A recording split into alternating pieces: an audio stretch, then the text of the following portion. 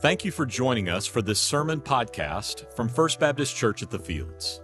I'm Dr. Brent Taylor, and we invite you to join us each week in worship. I am praying for you and trusting God will use this message to encourage your faith and strengthen your walk with Him. All I can say is, wow. I'm glad I came just to hear that introduction. But we respect our pastor. We love our pastor. God has blessed us with one of the best pastors in the whole country. So our feelings are mutual. Well, Happy New Year. I say that, of course, because this is New Year's Eve Sunday, and tomorrow is New Year's Day. And that's a time when many people start making New Year's resolutions. They usually don't keep them very long, but they make New Year's resolutions. And one of the resolutions that is fairly common is to have less of self and more of Christ. In other words, don't be filled with pride or self. Instead, be like your Lord and Master, Jesus Christ, who humbled himself more than any other person in the entire universe. We'll get into that. He humbled himself. I heard of Dr. Harry Ironside, though, who was having a problem with pride. And when he was teaching at Dallas Seminary, and I was a student there, this was long ago, and he mentioned to them that he was having a problem with pride. And so one of them suggested, why don't you put a sign on your chest and a sign on your back and put in capital letters Bible verses and spend a little time every day marching up and down the streets, calling out those verses, and that'll humble you. Well, he tried it for a week or two, and when it was over, he announced to them it didn't work, because after I finished, my first thought was, there's not another individual in this entire locality who is dedicated enough to do what I have just done. I have a better way to learn humility, and it's found in Philippians chapter 2. Philippians chapter 2. We have 4 examples of humility there. My title, by the way, is The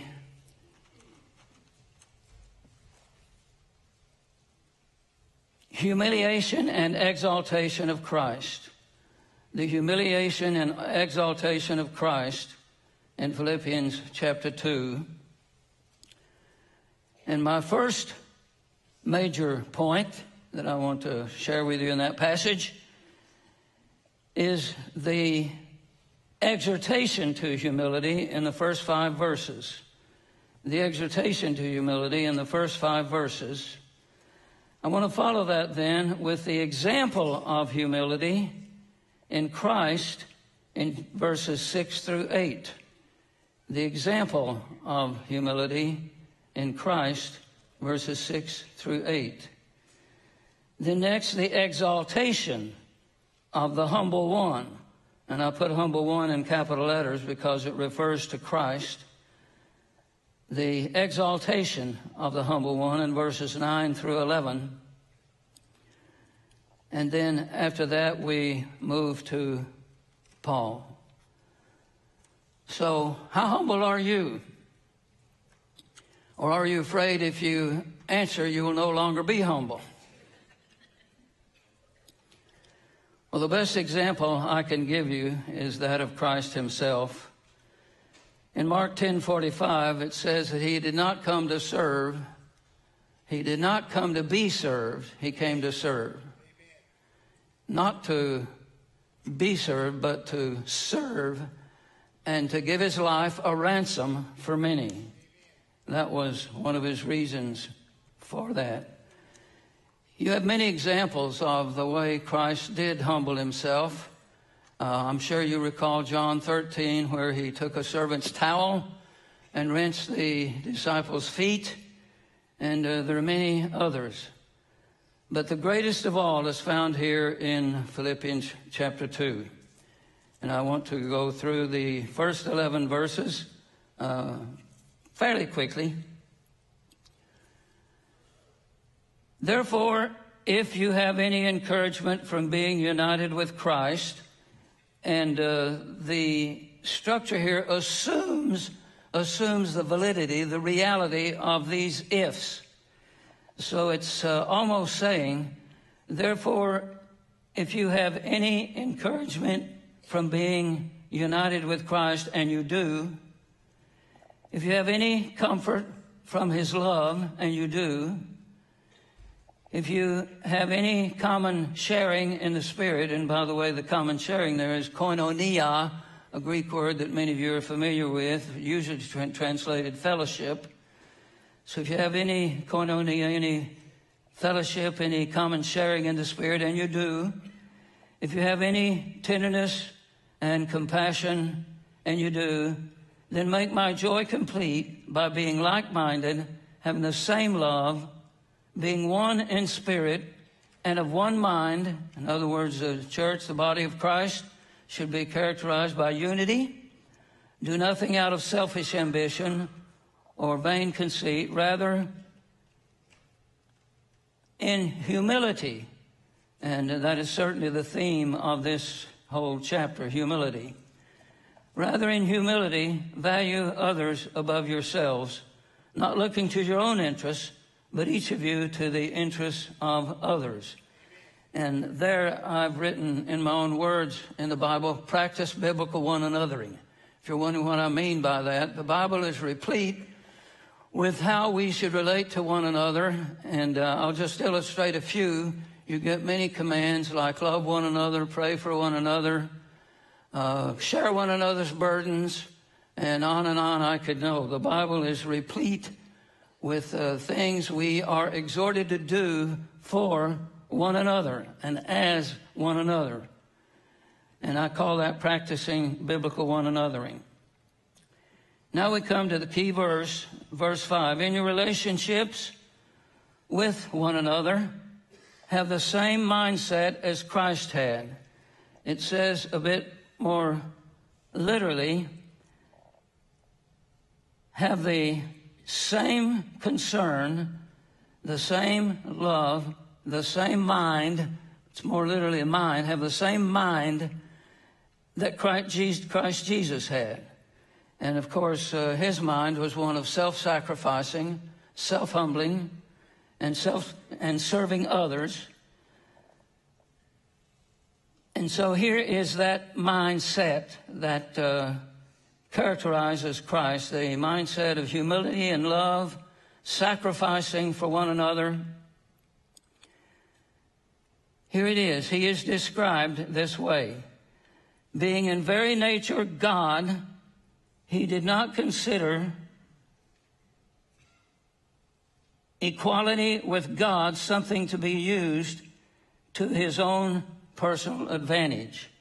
Rather, he made himself nothing. Christ was in very nature God. We have too many people today who deny that. They do not believe that Jesus was deity. But to rectify that problem, since I was the general editor of the NIV Study Bible, and pardon me for even mentioning it, general editors are not supposed to do that. But it bothered me so much that many people, including some scholars, deny the deity of Jesus Christ. That what I did was take out a concordance and study every passage in the New Testament that said something about Christ's deity, the fact that he is God. And that when he became a man, he did not give that up. He retained that deity. He was still God. That makes him, by the way, the most unique person in the entire universe. He is both human and divine. He is both man and God. He is unique in that regard. And what I did then was create a study note. I wrote this one. I didn't write most of them, but I wrote this one all by myself. And in the note on Romans 9:5, that verse, by the way, mentions the deity of Christ. And on that verse, I've made a note collecting all the verses from Matthew to Revelation that either state explicitly or strongly imply the deity of Christ. And when you look at that collection in that study note, in my opinion, the deity of Jesus Christ cannot be denied. And so it goes on to say, rather he made himself nothing. And the word here about made himself nothing is in Greek kenosis, K-E-N-O-S-I-S, kenosis. And so some liberal scholars write a kenosis doctrine in which they believe that Jesus not only made himself nothing, he gave up his deity so that he was no longer God. And that's why I wrote that note then on Romans 9:5, to prove that even when he was a man, he did not lose his deity. He remained God. Otherwise, he would not be God any longer. And of course, deity cannot give up deity. Deity is deity forever. So he made himself nothing. The King James says made himself of no reputation.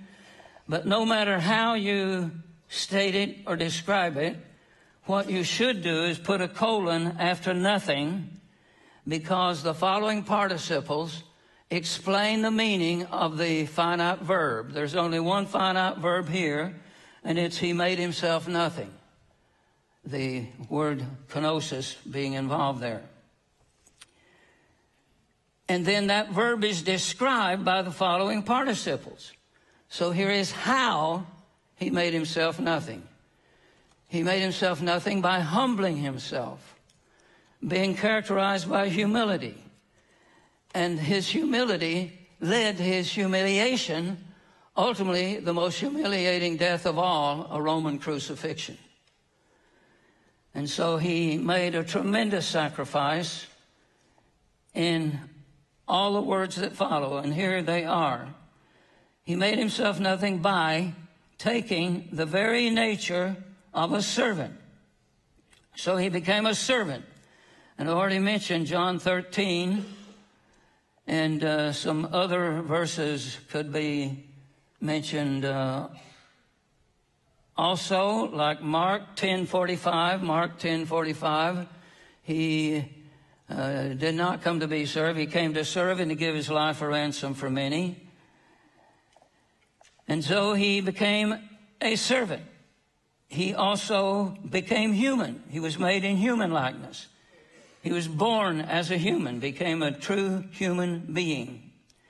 And being found in appearance as a man, he humbled himself. And that is the key not only to this verse, but to the entire passage. I even make it the key to the entire chapter, all of Philippians chapter 2. He humbled himself. And not only did he humble himself, but we're all going to see after that Paul humbled himself. And we'll see that Timothy humbled himself and Epaphroditus humbled himself. So the theme of the chapter is humility.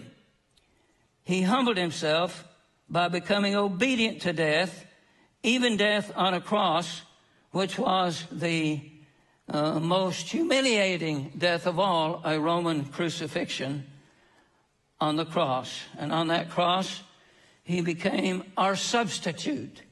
He was our sin bearer. He took our sins upon him and paid the penalty for our sins and made it possible for John the Baptist to say of him as he was approaching, "Look, the Lamb of God who takes away the sin of the world." By the way, in the Old Testament, in the Pentateuch, where you've got sacrifices of animals, the animals could not have any physical blemishes on them. But even they are not satisfactory substitutes for human beings. what is required to pay the penalty for human beings for sin is another human being who is perfect, who is sinless. The only perfect sacrifice then could be Jesus Christ himself, who was sinless. He was perfect, and he became our sin bearer. And 2 Corinthians 5:21 is a key verse there.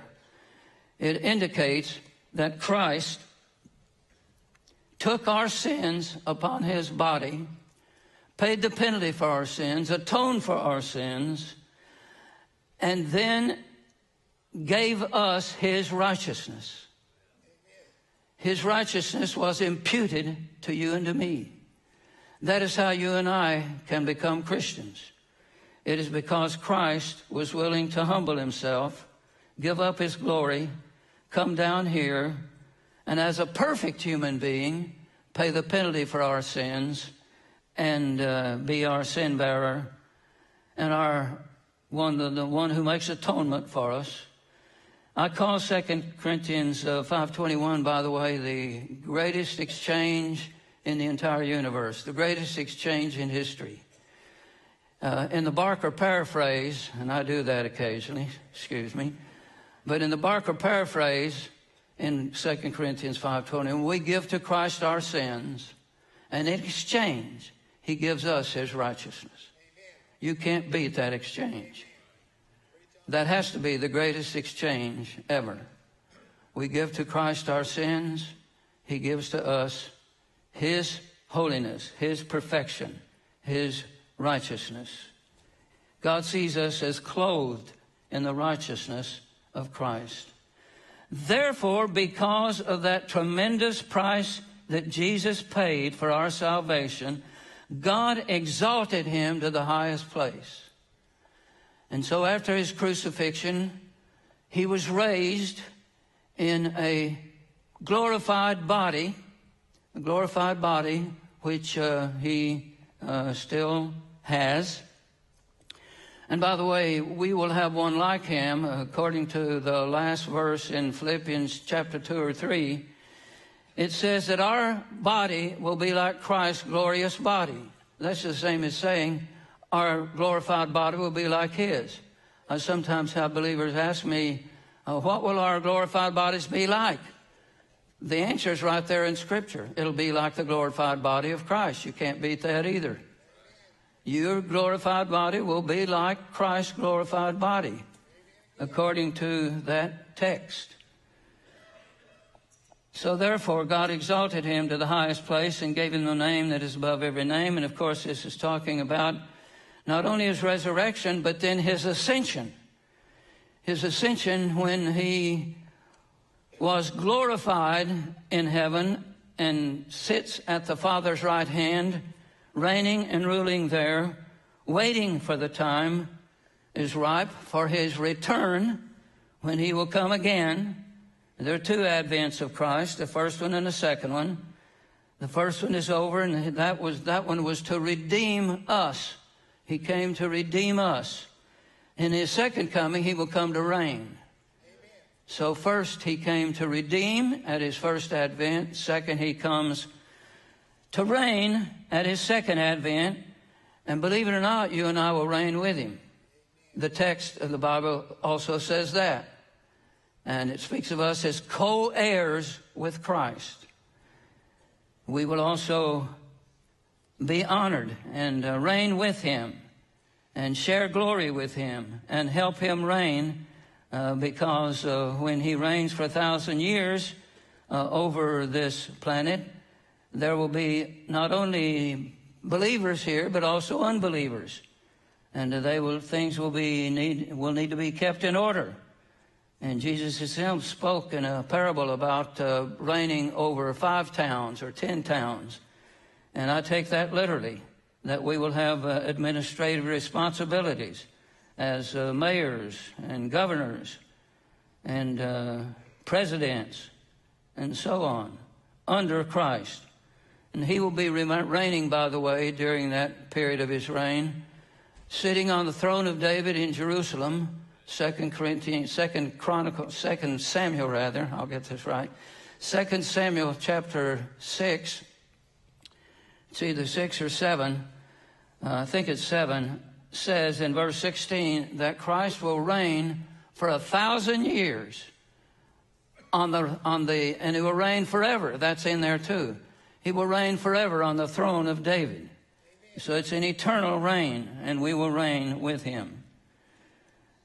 So at the name of Jesus, every knee will bow in heaven and on earth and under the earth, and every tongue confess, acknowledge that Jesus Christ is Lord, to the glory of God the Father. People sometimes argue as to whether this name that's referred to here is Jesus or Lord. I have no problem myself with it being both. And I like to point out the fact that most of the time, what's given as his full name is Lord Jesus Christ. And there's significance to every one of those. Lord shows that he is Lord and Master over everything, authority over everything.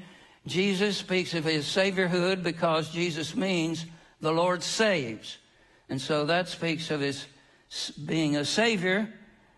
And then, of course, Christ then speaks of his being anointed as God's anointed priest and king.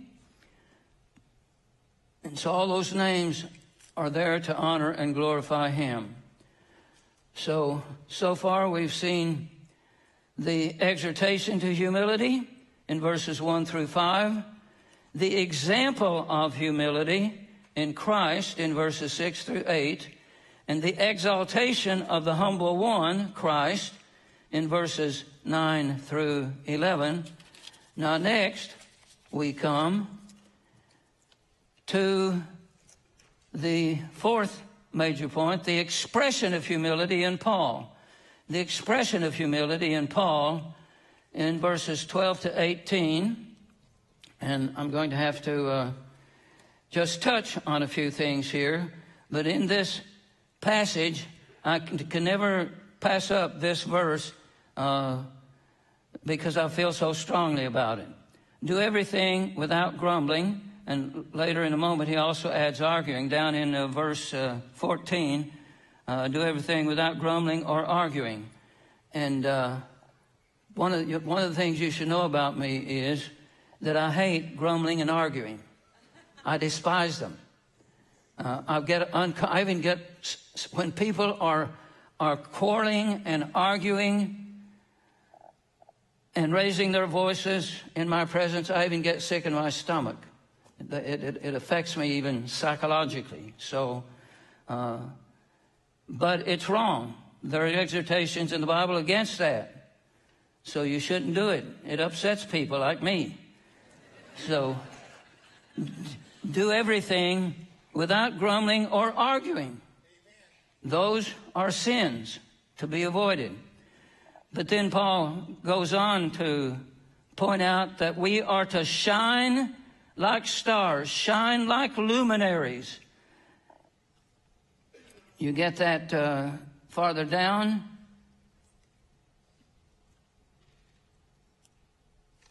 In verses 14 and following, you come to the verses that say, then you will shine among them like stars in the sky. Now, stars reflect light. They don't shine within themselves. Stars reflect light, and that is how you and I are to shine. Reflect the light of Christ. In other words, we don't show our own light.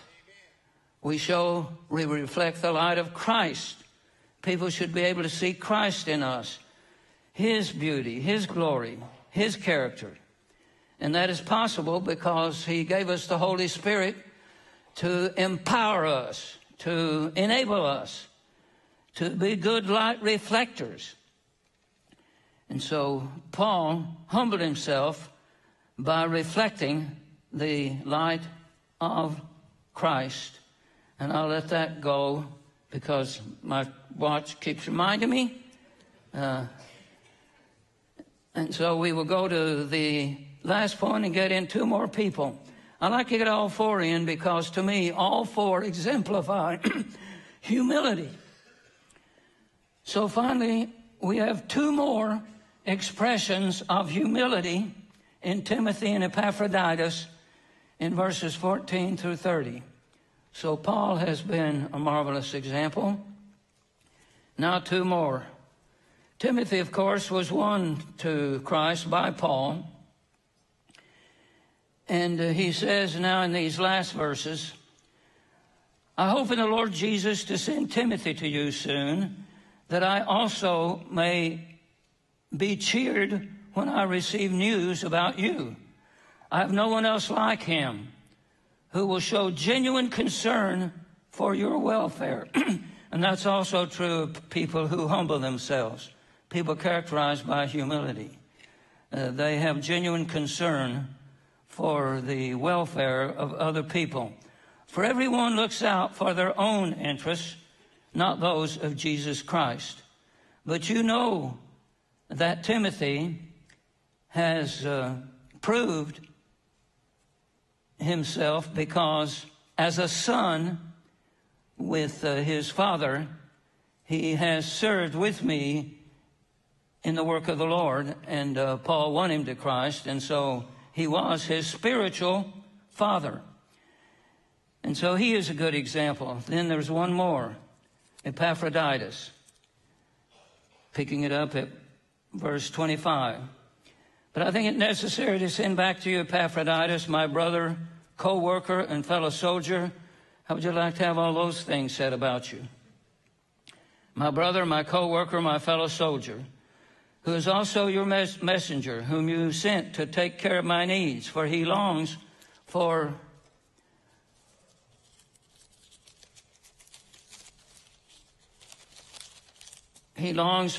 you, and is distressed because you heard that he was ill.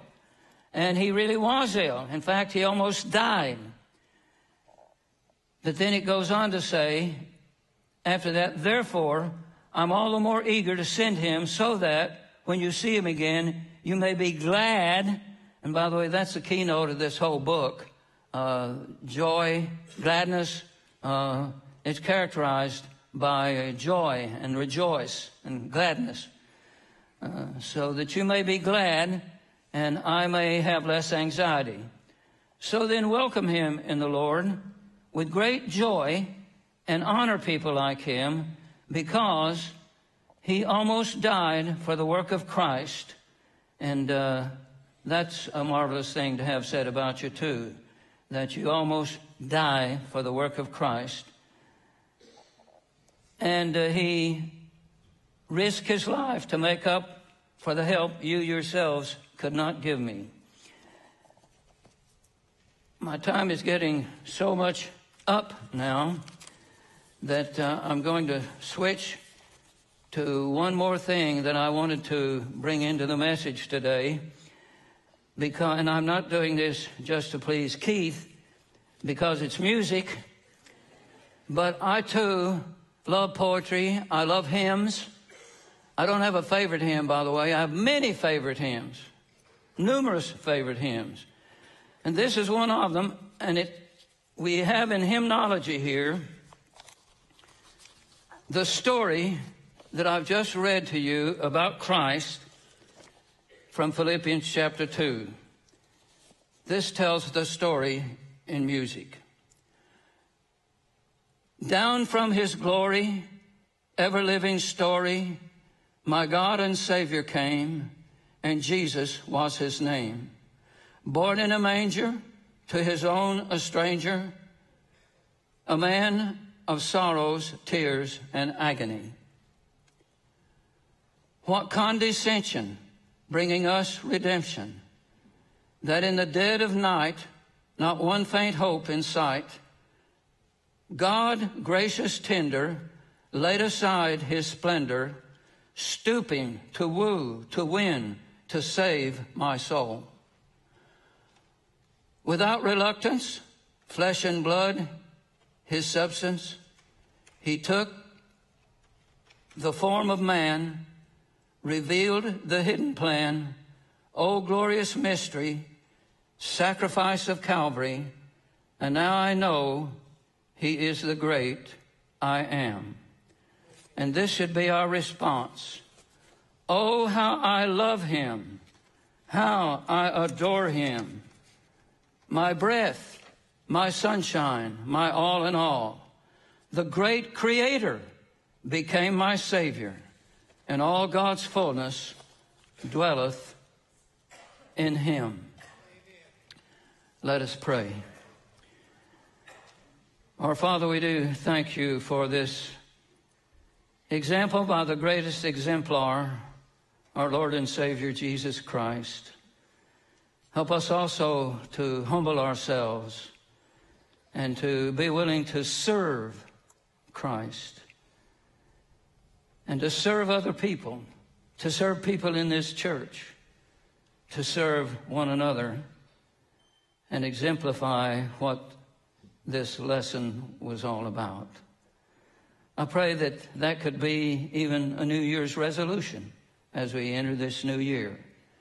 May your Spirit not only live within us, but empower us and enable us to persevere in faith and faithfulness and fruitfulness, and help us to serve you in such a way that one day we will hear those beautiful words of approbation. Well done, good and faithful servant. Come and share your master's happiness. May that be the experience of all of us. In Jesus' name, amen. I just want to say before leaving that if you have not received the Lord Jesus Christ as your Savior, then please take one of those Connect cards and fill it in. And we also have a Connect room here. And whatever your need is, if it's for salvation or for sanctification or for something else, use those Connect cards and take them to the Connect room. And we have people there who can help you in praying and receiving Christ, in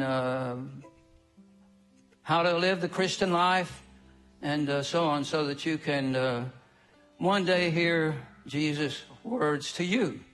Well done, good and faithful servant. And God bless you.